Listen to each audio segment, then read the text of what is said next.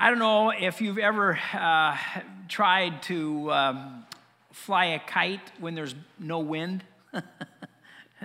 No breeze. Have you ever gone out and tried to get a kite to fly? When our family traveled to China back in, I think it was 2007, our tour group, one of the interesting things our tour group did was our tour group gave each family a kite to try to fly on Tiananmen Square there in Beijing. The trouble was, on the day that we were there was no wind. I mean, it was still, there was no breeze at all. And as hard as the kids, okay, I'll confess, as hard as I tried to get that kite to fly, it was no good. The kite would go up for just a moment as I would try sprinting across that square, but then it would quickly come crashing down to the ground because there's nothing to lift it up. Isn't that the trouble with religion? You try as hard as you can to follow all of the directives that Christ gives, but you don't have power. You get good advice many times with different religions, but you don't have the ability to carry it out. And I got to tell you that good advice without power is just bad news. Just plain bad news. And that's the dilemma, I think, of Scripture. You read some of God's commands, like, be perfect as I am perfect, or love your enemies, or even what you would think might be easier ones, like think upon those things that are pure and true and right. Yet even as I am reading such high and lofty instructions, my mind wanders to things that are not all that pure, not all that right. Scripture tells you what you should do, what you should not do. But it doesn't give you the power to do those things or not do those things. I mean, just think about the disciples. Don't you think that was part of their dilemma? Don't you think this was a frustration they had to experience? I mean, after all, Jesus had given them the Sermon on the Mount. My small group is currently going through a study on the Sermon on the Mount, and I got to tell you, as you read that sermon out of Matthew 5, 6, and 7, Jesus gives a lot of instructions there that are very difficult, if not impossible, for us to follow. For example, Jesus says, "For I tell you that unless your righteousness surpasses that of the Pharisees and the teachers of the law, you will certainly not enter the kingdom of heaven." Think about that. I mean, who can do that? Who qualifies? And that's not all the disciples heard. They saw Jesus cure people who were sick. They saw Jesus bring the dead back to life. They saw Jesus restore sight to the blind. And then Jesus turns to his disciples and he says, "Go and do even greater things than these." I mean, he might as well have been telling them to go fly to the moon. Impossible. If the only thing that religion has to offer us is good advice without any power, then all it would be bad news, don't you think? Last week, we looked at another one of Jesus' instructions that he gave to his disciples from Acts chapter 1. Jesus told them to go and be witnesses, his witnesses in Jerusalem and Judea and Samaria and to the ends of the earth. Remember that instruction? And although these were specific instructions, I got to tell you, they lacked at that moment the power to carry it out. But then came the good news. Jesus, knowing that his disciples, that they needed more than just good advice and some instructions and commands, he told them to wait in Jerusalem until they received the promised Holy Spirit. You will receive power when the Holy Spirit comes upon you, he tells them. And when the Holy Spirit comes, he will have the power, give you the power to carry out my commands. Good advice plus power is good news, isn't it? The cross is good news about God's love. But listen, if the Holy Spirit had not come, think about this. If the Holy Spirit had not come and provided the power for the witnesses to go out into all the world and speak the good news, both the cross and the resurrection would have been long forgotten events of ancient history. If it hadn't been for these events recorded in Acts chapter 2, you and I got to tell you, we wouldn't be here today. I want to invite you to turn with me then to Acts chapter 2, would you? Acts chapter 2. Again, this is the second volume of Luke, the doctor, Dr. Luke, and he gives us a second volume here in the book of Acts. Start with me, Acts chapter 2, verse 1. When the day of Pentecost arrived, they were all together in one place. All together, that's the disciples, 120 of them were all together in one place on the day of the Pentecost. Now, 10 days after Jesus has ascended into heaven, we talked about his ascension last week. 10 days after Jesus ascended into heaven, 50 days after the Sabbath of Passover week, comes Pentecost. Pentecost was a Jewish festival celebrating the beginning of harvest season. I mean, it was a religious holiday, and crowds came from all over the known world to Jerusalem to celebrate Pentecost. And it was on this day that the Holy Spirit arrives. Look how Luke describes the Holy Spirit's arrival here in verse 2. And suddenly there came from heaven a sound like a mighty rushing wind, and it filled the entire house where they were sitting. And divided tongues as of fire appeared to them and rested on each one of them. And they were all filled with the Holy Spirit and began to speak in other tongues as the Spirit gave them utterance. Now, I find this account of the Holy Spirit's arrival fascinating, don't you? I mean, very descriptive. Luke describes three supernatural phenomena that take place, that engage the three different senses, in fact.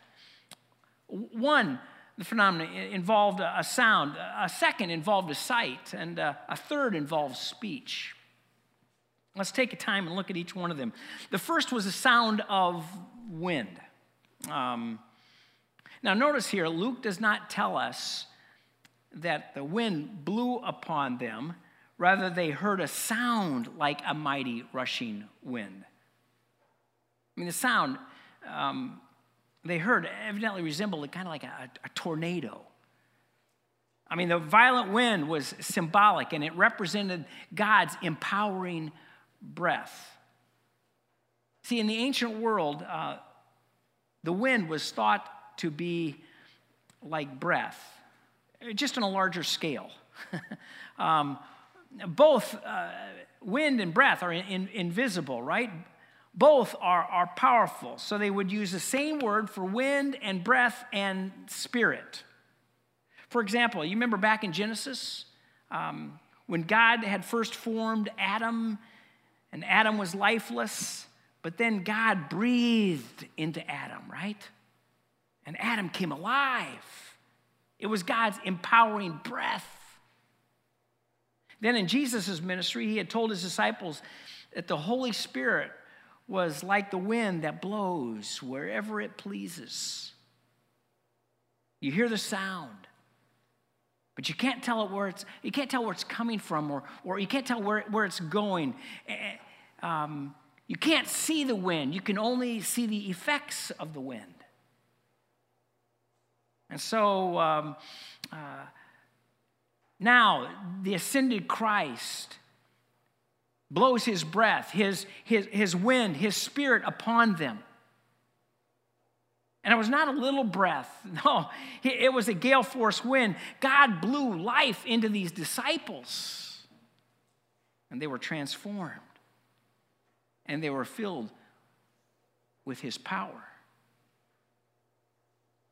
The second phenomenon was fire. The fire, too, was symbolic. They saw something like a fire. Do you see that? Something like a fire. And this fire reminded them of the purifying presence of God. As they saw this fire, they would have remembered Moses in the wilderness, right? Startled by that bush that seemed to burn, yet never was consumed. And as Moses approached that bush, he heard the voice of God saying from that bush, "Moses, this is holy ground. Take off your sandals." They would have known that when burnt offerings were consumed by fire in the temple, that the fire represented God's consuming righteousness, his consuming holiness. You see, fire, I got to tell you, is dangerous. It's consuming, it's hot, it's powerful. Now, while most of us here, I think, would acknowledge that fire is not God, how many of us would be aware that God is fire? I mean, that's what the writer of Hebrews tells us in Hebrews chapter 12. He says, "Therefore, since we are receiving a kingdom that cannot be shaken, let us be thankful. And so worship God acceptably with reverence and awe, for God is a consuming fire." God himself is a fire. And everything he touches, he purifies. Let me just pause here just for a second and make a simple application for us, right? I mean, how many of us would want God to really touch our lives? How many of us want to see fire come down from heaven and fall on us? I mean, we would rather watch his fire fall without having to be burned by him, wouldn't we? We want to be close enough to observe the fire and feel the warmth of the fire, to be exhilarated by the danger maybe of God's fire, but not be consumed by him.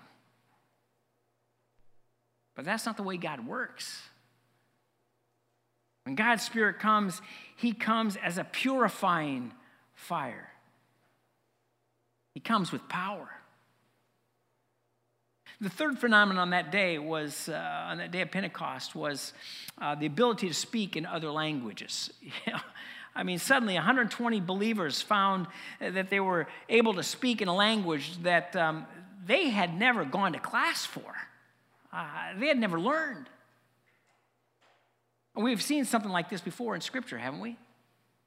Remember back in Genesis chapter 11, the Tower of Babel? It was there that God confused people's languages and they scattered to various parts of the world. But here now, on the day of Pentecost, catch this, the day of Pentecost, the exact opposite takes place. With people from every nation under heaven gathered there in Jerusalem, the Holy Spirit supernaturally breaks the communication barrier so that all the people could hear and understand the good news of Jesus Christ in their own language. While Babel was a judgment of God that led to confusion and people scattering, God's Spirit at Pentecost was a blessing that led people to understand and to gather together. At Babel, God used the curse of language to slow the advance of man's city. At Pentecost, catch this, God used the gift of language to speed up the advance of Christ's kingdom.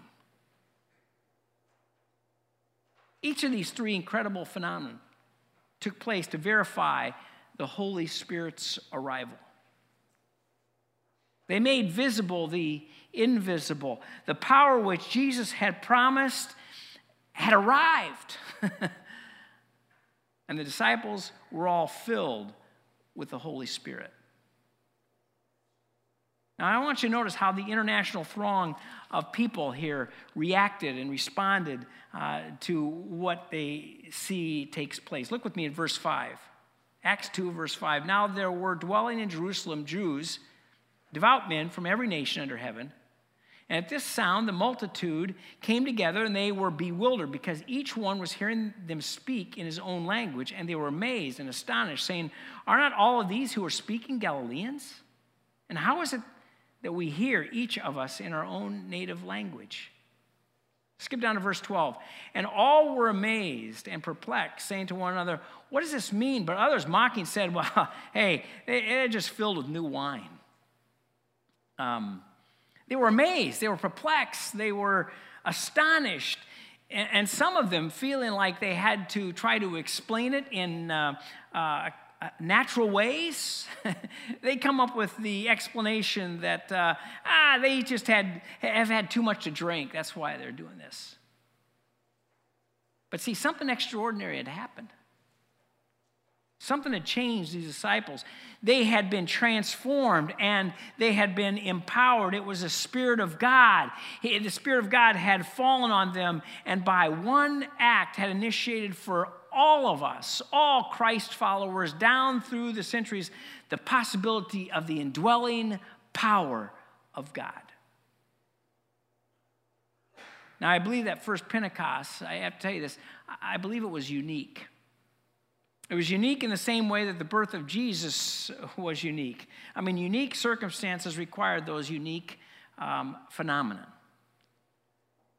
But I do think that the sequence of events that took place on that day of Pentecost is applicable for us today.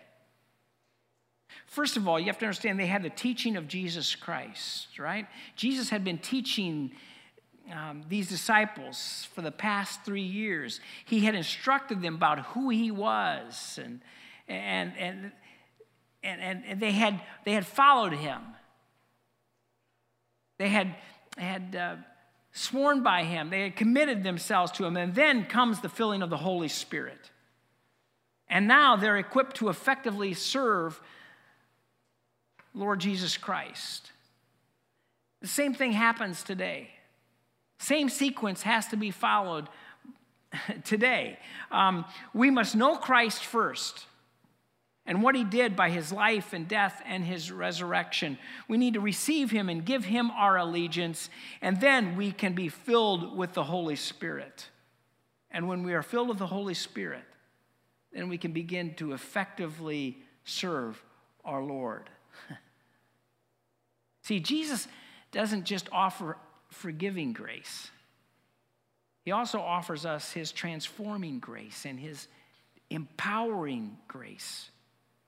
And the New Testament makes it perfectly clear that when we receive Jesus Christ, we are baptized. That is, we are identified as Christ with the Holy Spirit. But we can't live this Christian life by our own power. We must live it under the power and the presence of the Spirit of God. Good advice. See, with power, that's good news. And Jesus knew what his disciples required, so he sent his Spirit. And he also knows what you and I require. Of course, then the natural question comes up. Listen, Sutton, if all this is true, why do we so oftentimes find this Christian life so difficult to live? Or put another way, how can we experience the power of the Holy Spirit? The late Dr. A.W. Tozer, author and pastor, said this. He said, if the Holy Spirit was withdrawn from the church today, 95% of what we would do would go on and no one would know the difference. If the Holy Spirit had been withdrawn from the New Testament church, 95% of what they did would stop and everybody would know the difference. That's a scary thought. I would pray that wouldn't be a descriptive of First Free.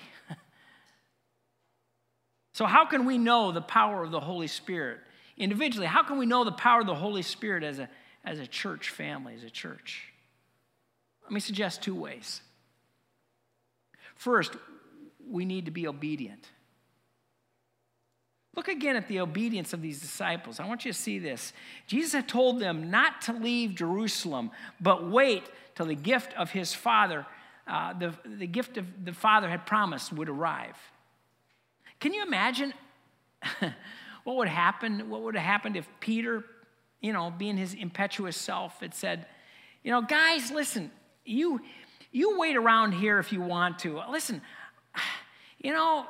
I'm not sticking around here. It's been 6 days. I don't know how long we're going to. I'm going back home. I'm returning to the Sea of Galilee into my fishing business. Or maybe if Matthew had said, listen, guys, I'm not waiting around this city. I mean, it's dangerous here in Jerusalem. Keep hiding out in this house? No, I'm leaving. Can you imagine that having taken place? I mean, they would have missed the Spirit's arrival. They would have missed God's empowering breath and his purifying fire and his universal word, and they would have been powerless. But they all waited, didn't they? And 10 days later, when the day of Pentecost came, they were all together in one place, still waiting in obedience to Jesus' command. In Galatians, the 5th chapter, Paul says, so I say, walk by the Spirit, and you will not gratify the desires of the sinful nature. Listen, in the Greek, the verb walk there is in the present tense, which means that Paul is speaking of a continuous action. He's speaking of a habitual way of life. The verb is also an imperative mood, indicating that Paul is not giving believers an option. It's a command. It's a command for us as believers to walk continually by the Spirit. Paul is basically saying, listen, while the self is always there desiring to go its way, the Holy Spirit is always there in you desiring to go his way. And we need to follow the Spirit. Stuart Briscoe once described the cuckoo bird. He said the cuckoo is a common bird in England. Stuart Briscoe grew up in England. He said the cuckoo bird is a common bird in England. The first sign of spring is that bird's call. The cuckoo never builds its own nest. When it feels an egg coming on, it finds another nest with eggs and no parent bird. The cuckoo lands, hurriedly lays its egg, and then takes off again. That's all the cuckoo does in terms of parenting. The thrush, whose nest has now been invaded, comes back, circles, and comes into the wind to land. Not being very good at arithmetic, it gets to work on hatching the eggs. 4 little thrushes and 1 large cuckoo eventually hatch. The cuckoo is 2 to 3 times the size of the thrushes.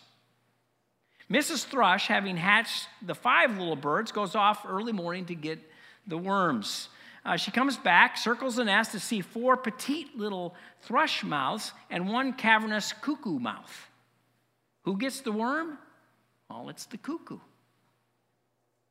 Guess what happens? The cuckoo gets bigger and bigger, the little thrushes get smaller and smaller.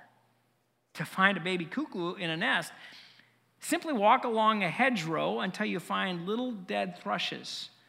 See, the cuckoo throws them out one at a time. Here's an adult thrush feeding a baby cuckoo that is 3 times as big as the thrush. So you say, well, what's the moral of the story? The moral of the story is this. You and I have 2 natures in us, 2 natures in one nest. And the nature that you go on feeding will grow. And the nature you go on starving will diminish.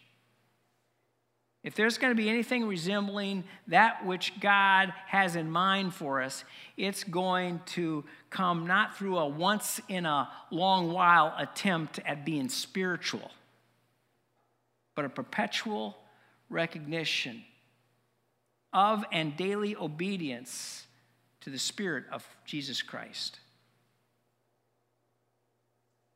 Second, not only do we need to be obedient, but we also need to be open. Do you notice what the disciples did while they waited? Look again with me Acts chapter 1, verse 14. Look what he says here. All these, with one accord, were devoting themselves to prayer together with the women and Mary, the mother of Jesus, and the brothers. They were waiting for the Holy Spirit in prayer. They're waiting with great expectations. They waited, calling out for God to move and for God to send his promised power. They opened themselves up to the Holy Spirit. Though the Holy Spirit dwells in every believer, too often he has been shut up inside of our lives in some, quiet little closet off in the corner.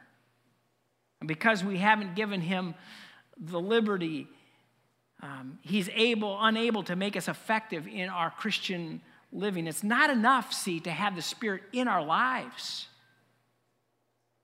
We've got to turn every room in the house of our lives over to him. If we shut him up in some little closet in our lives, he can't begin to fulfill in us what God wants for us. That is the very best. Dennis grew up in Seattle, and his dad would oftentimes go off for months at a time to Alaska on different jobs. When his father would leave, he would give some assignments to his sons and expect them to carry them out. When Dennis was just a little tyke, his assignment was to go up to the hill in the back of the house and clean off the leaves off of the water tank. There, the spring filled that tank, and then it ran down the hill in a pipe to meet some of the needs of the house. His job was to go up there each day, clean the leaves off the top of the water so they wouldn't accumulate and clog the pipe. Dennis did that for a while, but then after a little longer, he'd skip a day or two, and then after a while longer, he just let it go. Didn't go back up the hill. When his dad came home, his mother was telling him how everything was going, and she said to her husband, she said, "But we do have a problem. There's not enough water coming for this or for that." The father simply turned to Dennis and said, "Dennis, come along." Up the hill they went to the tank. They got up there, and all the leaves that had accumulated and plugged up the pipe, and the water wasn't able to get through. It wasn't running.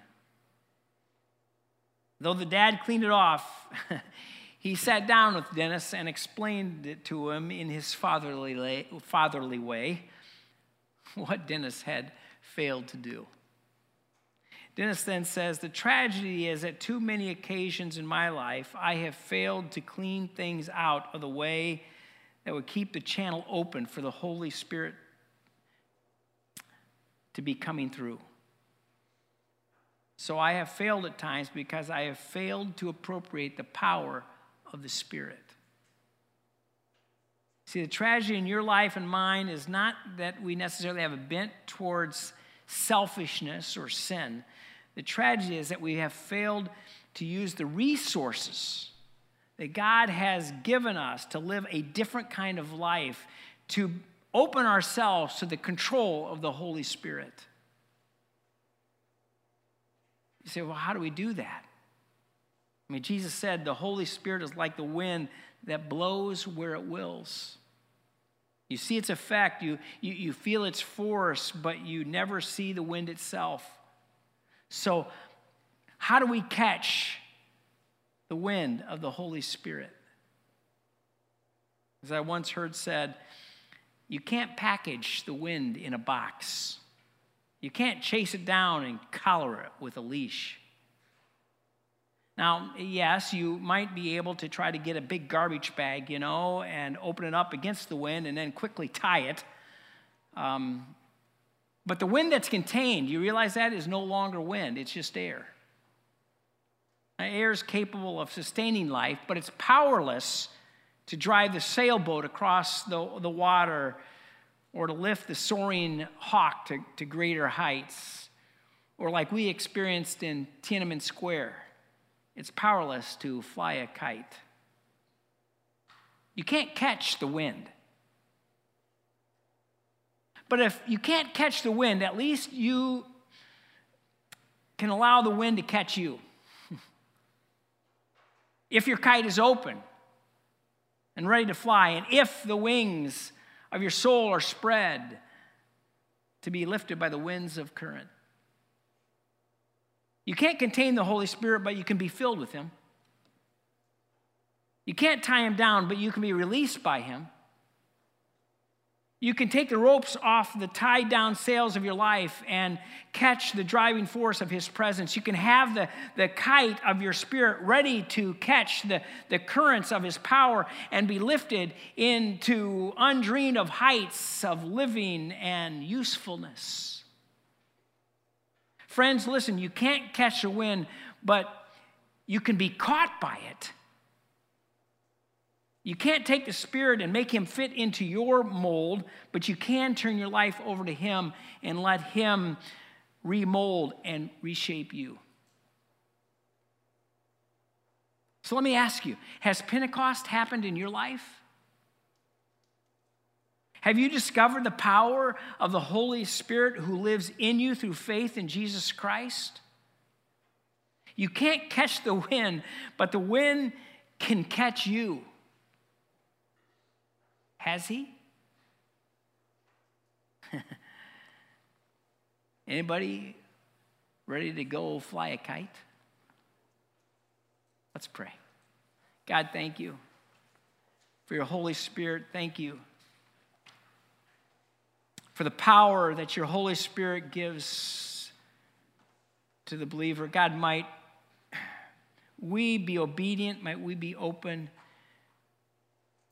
to let your Spirit, your wind, catch us, empower us to be your servants wherever we go. In your Son's precious name, amen.